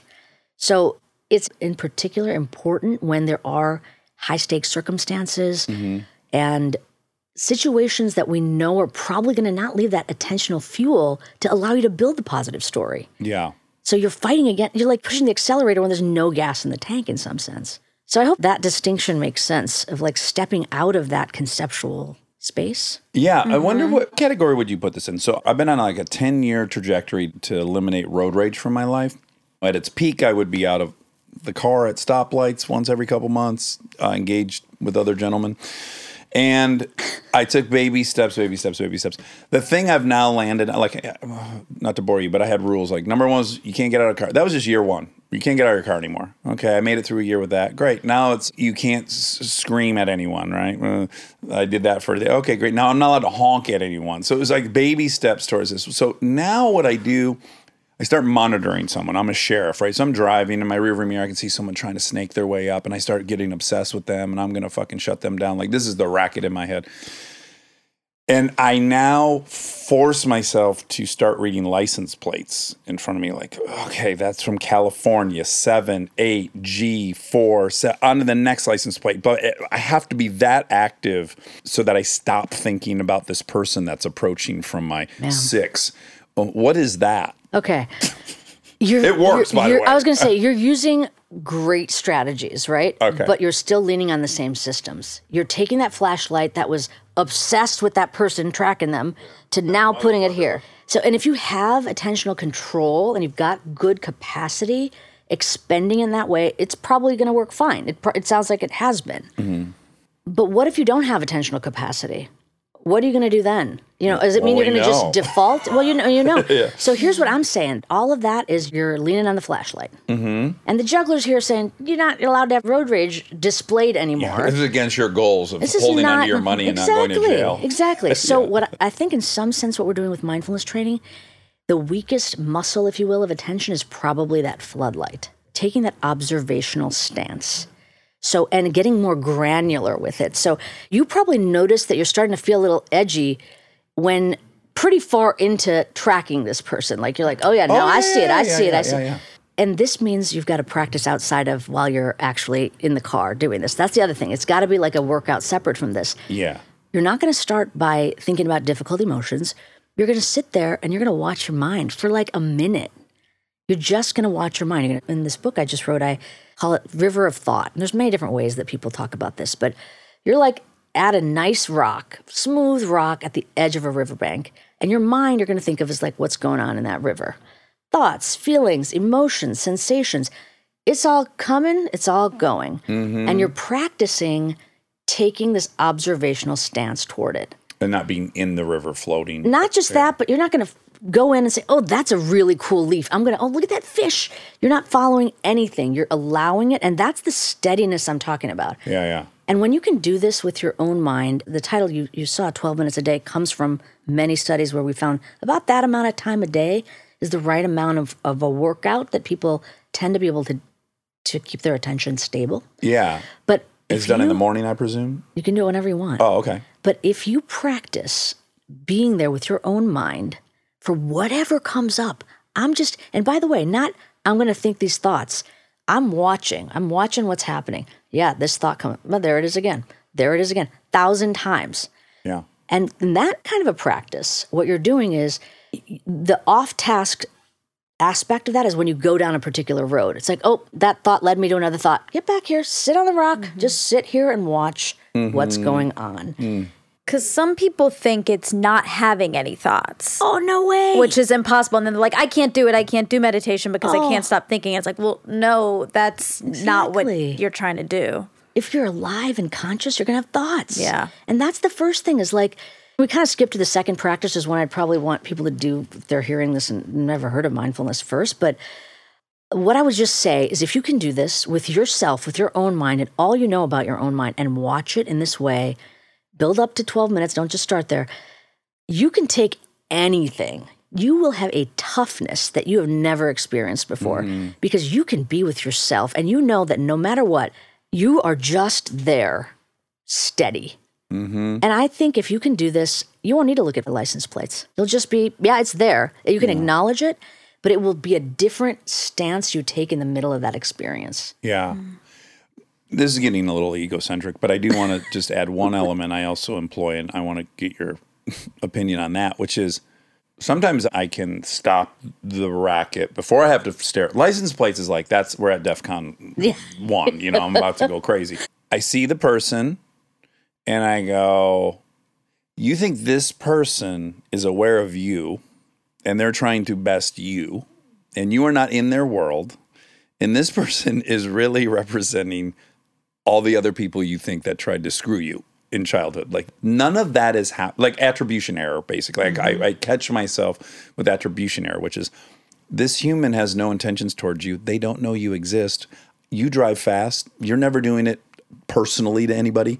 I mean, that's something I just try to remind myself of really quick. Like this has nothing to do with me, what's going on behind me.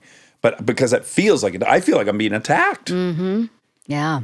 But that's just me more thinking I think that's my way out of things. You're doing all the things that you've such great strategies because you're dialing down self. The flashlight of attention is really built not only to direct it, but to be pulled by things that advantage to our evolutionary survival. Anything self-related is going to be really, really salient to Someone concerned with their own well-being is likely going to reproduce. Yeah. Exactly. So, but what I was going to say is before you even do this kind of river of thought thing, there's like a first step that I think is really important, which is even to know where your mind is, what I call the find your flashlight practice. So you do exactly what you were doing with your breath. Like you focus on the breath, but you add a couple of things in. So for this period of time, I'm going to focus and do it this is very important. Pick a time not in your regular life, like not in the middle of activities, to practice this. It's almost like the same way we do. Like carve out time for it, you're saying? Not just carve out time, but do it like you would weight training. Like, right. you can get a strong body by moving things in your garage, but You don't have to tell me.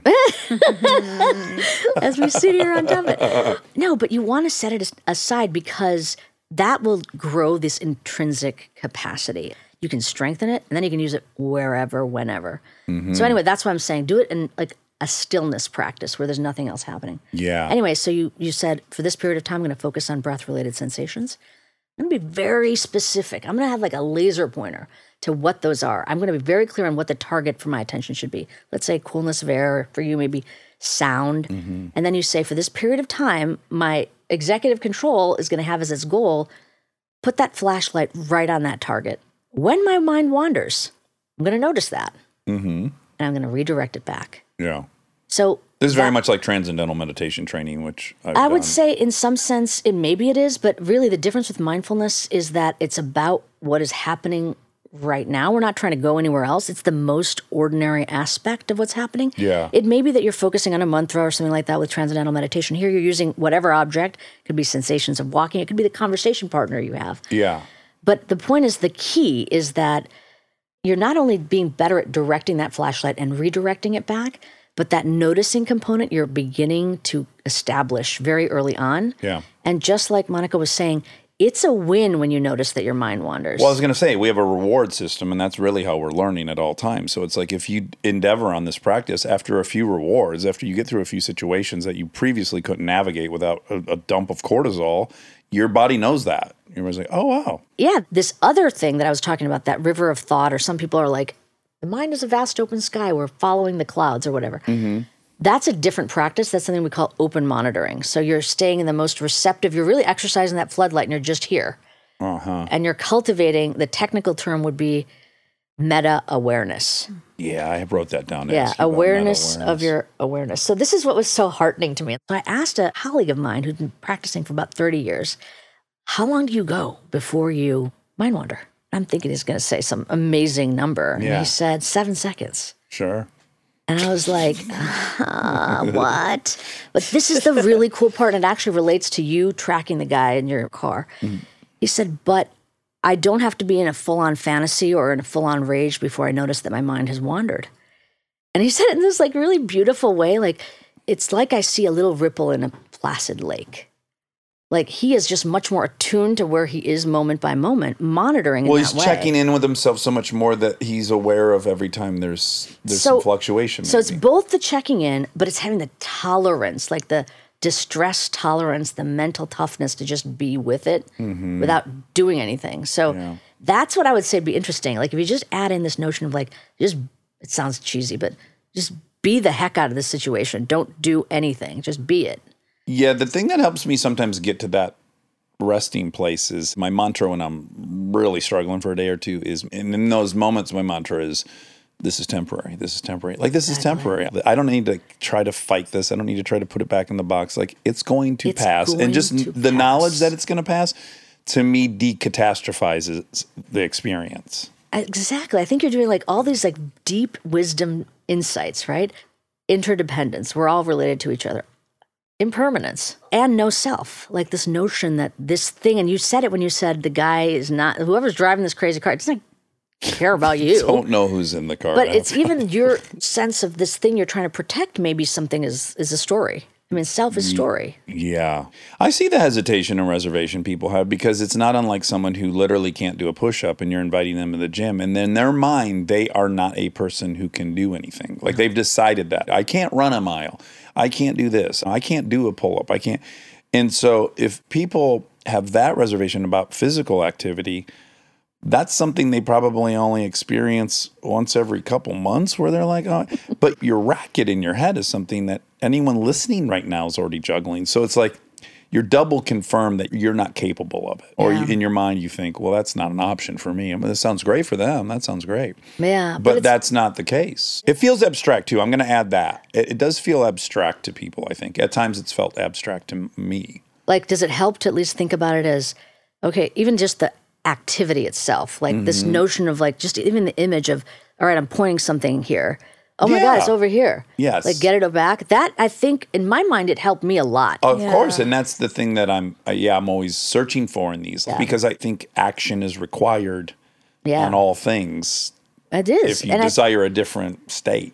Yeah, and sometimes the action is inaction in some sense. It's to tolerate the observing stance without elaborating. And that's the other thing, that we're so addicted to thinking. Yeah. We can't understand how to not think. I mean, you are doing it. By focusing on the license plate, you are actively trying to not think. But I'm saying add this to your toolkit as well. Well, I've said it on here before. The reason I decided to start tackling this is I was like, okay, you've got Los Angeles traffic and you got Dax Shepard. Those are the two variables. So which one's changing? Because I'm pretending that somehow it's going to be a different experience when I drive. That's my expectation should be exactly that someone's going to hunt me down from behind. Like that's what I should enter my car. This illusion that I'm going to have a easy drive to the west side for 50 minutes is a bad place to start. But what if you just didn't have easy or hard? It's a drive.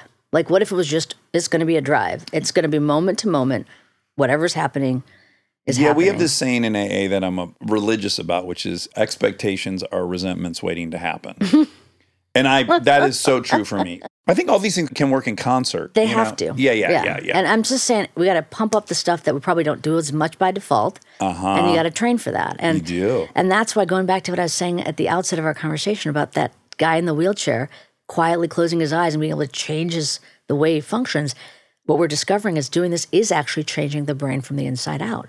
These attentional networks and their coordination is much more fluid. The mind wandering, when it's excessive, gets dialed down. Yeah. And it has a positive cascade on performance.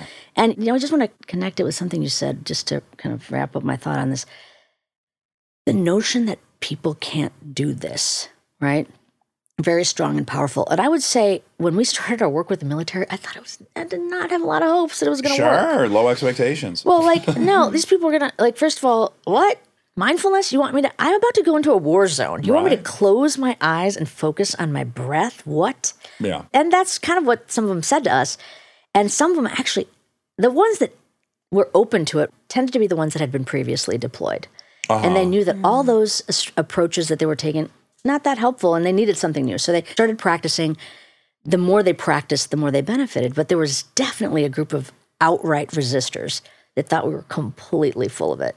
Yeah. And then what happened is because we're tracking them. So they get tested before and after. They go 8 weeks apart. We give them a training, intervening.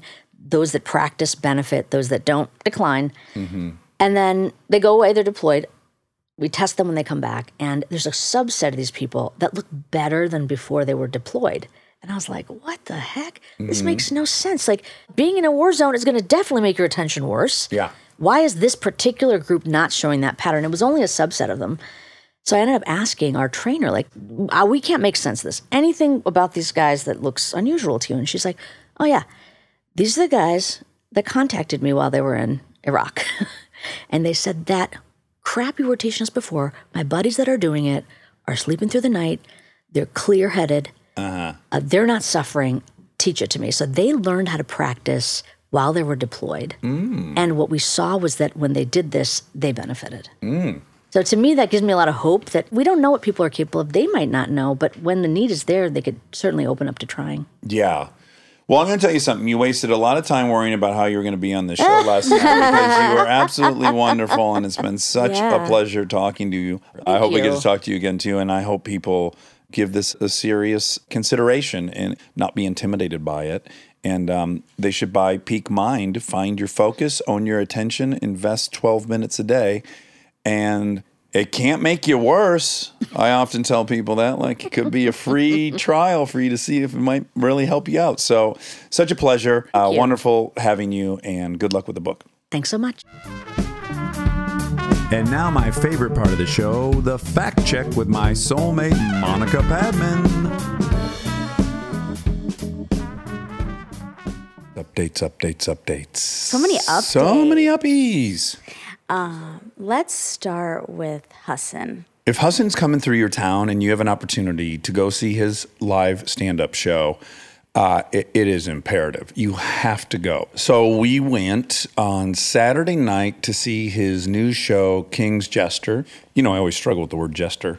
Oh, you do? Yeah, I want to say gesture. King's Gesture. Oh, I get that. Yeah, well, and kings do make gestures.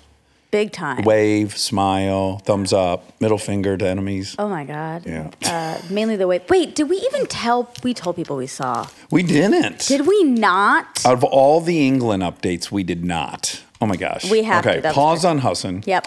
When we landed in London, England, we were in a van driving to the hotel. We had just gotten into London proper. And we were at a stoplight. So we were dead stopped. And then a motorcycle cop was coming at us. And I said to the girls, hey, look at the kind of motorcycles the cops drive here. That was what brought our attention to it. And then a second and a third motorcycle cop. And then our driver said, I think that's the Royal Security. Yeah, he said, I think that must be someone from the royal family. Yes. So immediately after that, a Range Rover pulls up. It's going in the opposite direction, but they're going for real 1 mile an hour, 2 miles an hour. Yeah. Because they're in heavy traffic. And as the Range Rover passes, the windows are not tinted at all. We are at this point, we are seriously about 11 feet from the window. Yep. And it's fucking Prince William. And you could see everything. They were on full display, which shocked us. We were so surprised, and we were like, oh my God, the simulation is so stupid. We immediately land in London and see Prince William. Wait, maybe we did say this because did I say the James Bond thing? I felt like we said it, 007 was staying across the hall from us. Did I say that? Maybe. Anyways, Gosh. yeah, so if you're thinking of who you might want to see in England, it's the Queen, That's it's right. Prince William, and 007, James Bond. Yep. That, for me, that's the top three. And we saw two of the top three within the first 90 minutes we were there. I said the only other person that would have really made the simulation go over the top is if we saw Terrence Posner. Yes, there. Terrence Posner, like flying by in one of those Like brooms. actually, not Daniel Radcliffe, but Terrence Harry Posner. Potter. Yeah. On what's the brooms they fly on called? Brooms. Zooms? Okay, back to Hassan. Back to Hassan. So we went to his show at the Microsoft Theater in downtown Los Angeles, and it's worth noting that's a 7,000 seat theater. Yes. It's enormous. And you feel it when you're in there. It's huge. It's huge. And it was fucking jam-packed. He sold it out 2 nights in a row. 14,000 tickets in Los Angeles. And then his show starts, and it starts at a good pace. In my opinion, it's on par with Homecoming King. But then it finds a gear, in my opinion, about 12 minutes in. And then it's like an episode of The Americans. It just is growing and growing and growing and growing. And it's so fucking intricate and so well produced and so well written. And then while also being incredibly loose. Yes. Like if I could, I'm gonna be critical just so you know to believe me. Okay. My reaction to Homecoming King Which is his first special on Netflix. His first special was A-level performance of B-level material. That was, when we talked afterwards, you were like, do you like it? And I go, yeah, I thought it was really good. And you're like, you didn't think it was great? And I was like, no, I thought it was good. For Homecoming King, yeah. Yes, this is A+ material, A++ performance. I text him like, I felt like I was sitting at a Eddie Murphy show or something. It was incredible. It was incredible. I loved Homecoming King. I really thought it was incredibly special. And I guess for me, like, what I was scared by and admired and loved is Hassan is so comfortable with his otherness. Like, he coming in and out of speaking Hindi, like, especially in that first one. He does do it in this one too, but He's calling everyone uncle and auntie. Yeah. Which I loved.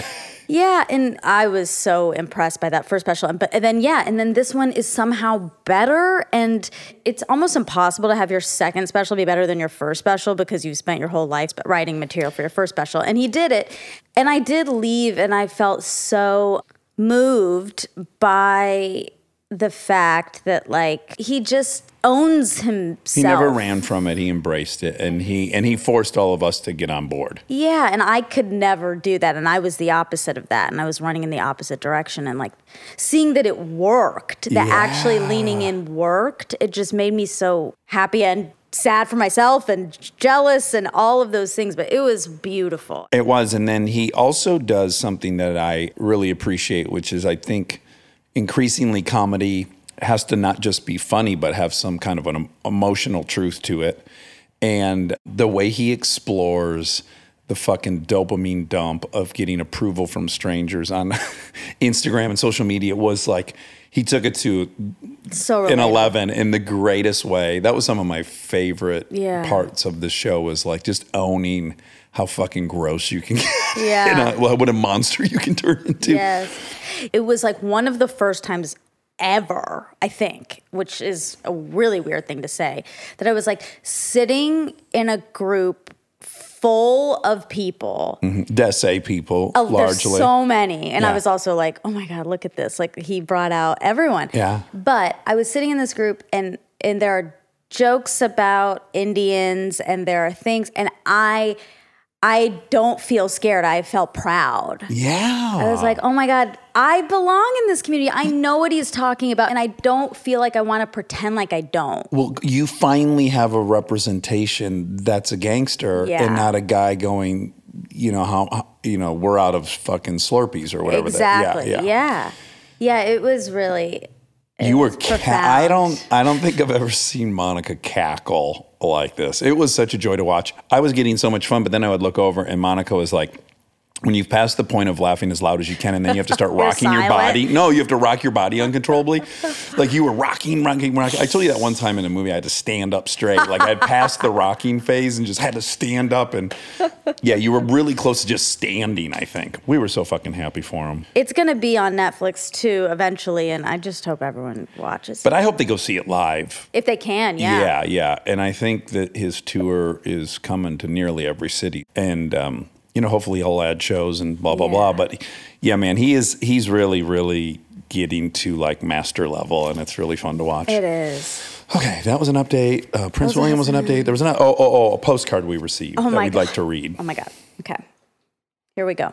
This may be the thing that I think I feel the most amount of pride in the last year.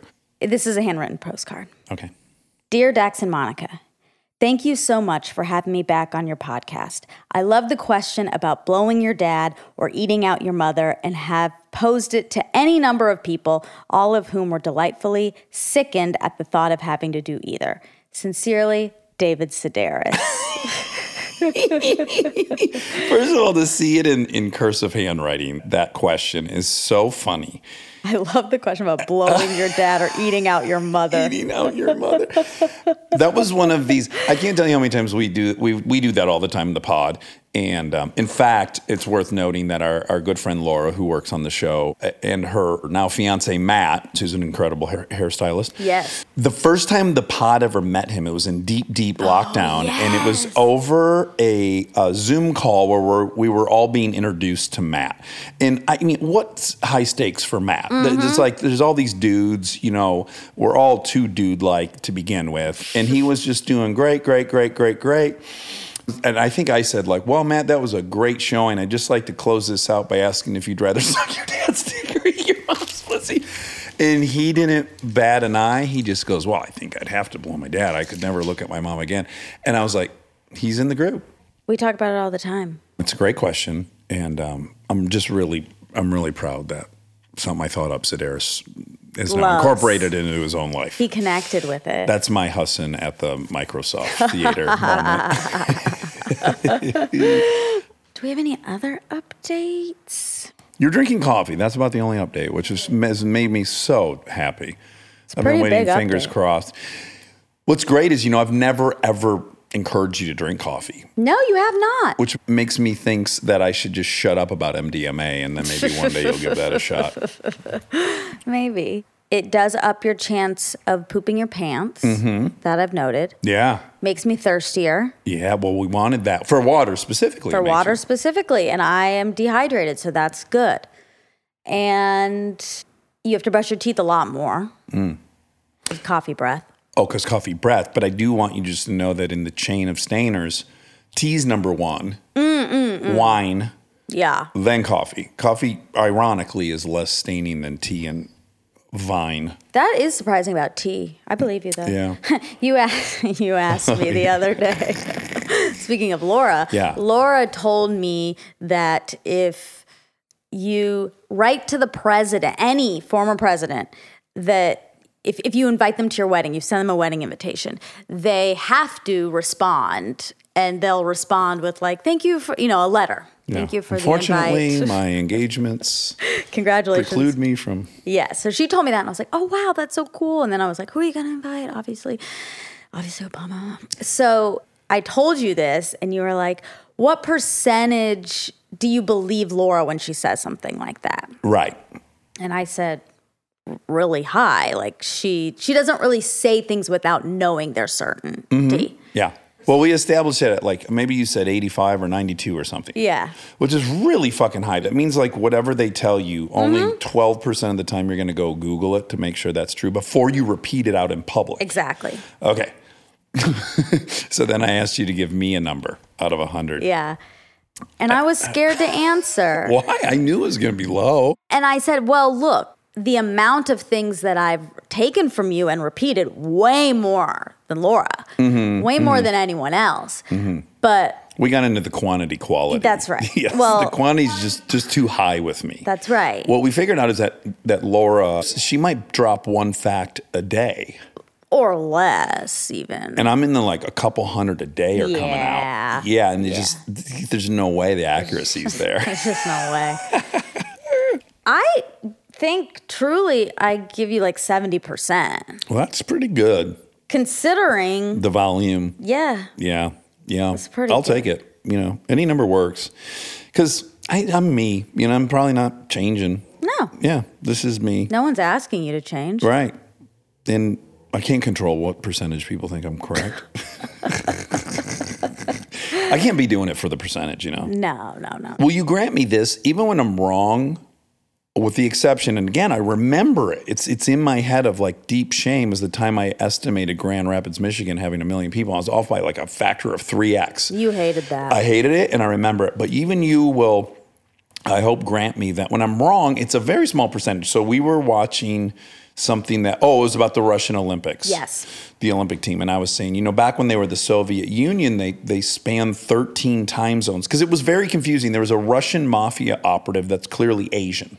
Right. And I was trying to explain, USSR, man, it went all the way past Mongolia, and a lot of the Russians are Asian. Yeah. And I said it spanned 13 time zones. And then you were like, fine. It's not like you challenged me. And I thought, well, let's look that up. I think it's that. I go, I think even currently it's 11. I never got confirmation that it was 13 under USSR, but I did get confirmation 11. It was 11 as Russia. Yeah. So again, let's say I was off by 2. Yeah. The point is still, we're 4 time zones and they're plus 10. That's true. You're never like fully off base. It's way more about the point is that the place is enormous, almost beyond comprehension. Yeah. Yeah. 3 times wider than the US of A. What percentage do you believe me? You're not a huge fact dropper. You're more of an opinion. Surprisingly. In my real life, I don't drop very many facts. Yeah, you're more of an opinion person. That's true. Yeah, so I guess it's like what percentage of the time do I agree with your opinion? Oh, well, that, I don't know we need to go down that. I am not trying to get people to follow my opinion. I have my opinion, and that's fine. And I'm not trying to convince another person to believe the way I believe, but I do want to make my opinion heard. So you don't have any interest in that they will adopt this opinion? Because ideally, if you believe in this thing, then you would think like, well, the more people that believe that way, the better the world will be. Yeah, but I think I more feel like if I try to convince someone to believe what I believe, they're never going to. So I'm just saying, like, this is my opinion on it and my thoughts based on my experience. Yeah. And then maybe that will affect their overall thoughts on the matter, but I'm not trying to anyway say, like, you must. I don't know for myself. I guess there's lots of them that, I'm really annoyed that there's some commonly held opinion that I find to be very, very destructive. Yeah. And I guess when I say it, I am trying to change the way people are viewing that. Yeah. I guess it depends on what it is, for sure. If I think something's dangerous, then yes. Yeah, like if I think Arby's has the best roast beef sandwich, that I'm not actually trying to, I'm just telling you what I think is the best roast beef sandwich, which I don't know that I think it is, but that's just an example. No, you think of Houston's. Yeah, but those are hardly even comparable. I know. One is a straight chunk of prime rib. and the other one is like the most paper thinly sliced roast beef. Oh, But you had it recently anyway. Let's not talk about it. I still, in my mind, I'm going to blame that location because it's in a fucking shithole part of LA where like none of those places are being run correctly on that block. Okay, who are we fact checking? We are fact checking Amishi. Oh, yes. From Chicago. Yes. Hold on. Don't say it. Don't say it. I know you want to. Because if I get it now, I'll have it forever. Okay. Gudrathi? Nice. Oh, okay. You did it. Good job. Did you have a trick to get there? Well, my trick was going to be to remember Khal Drogo. I know, but then... But I couldn't even remember what they're called. Oh, Dothraki. Dothraki. So I didn't get to Dothraki. It's hard because I think Dothraki, you got to eliminate those connections because that actually makes it much harder. I agree. Yeah. I agree. I really liked her a ton, and I really liked her message, and I'm trying to incorporate some mindfulness back into my daily life. Yeah, there were a couple elements I really liked. We had a post debrief of it, and I said I do like the stepping back part. Yeah. A lot, and I really like finding the sweet part of this negative thing you're telling yourself. Yeah. I love that. I love the third person, and like we had somebody on. Yeah, everyone's the names. Dothraki. No. Khal Drogo. No. His name isn't Carl, is it? I've added Carl. Khal Drogo. Carl. Yeah. I was like, it does sound right. Carl. Oh my God, Carl. Carl. Oh my Carl. God. Poor Carl. Remember poor Carl? Who's poor Carl? There was a divorce. Oh, shit. Poor Carl. 2 Carls. Who's the second Carl? Oh, they really both? Oh, wow. It's been a rough year for Carls and calls. Actually, whoa, that's a weird ding, ding, ding. What? Because stepdad is Khal Drogo.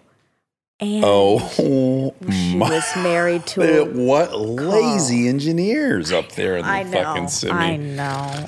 Oh, my God. I got to talk to my dad about this. This is getting crazy. He cut a couple corners and it was... But do you think he actually just overpaid?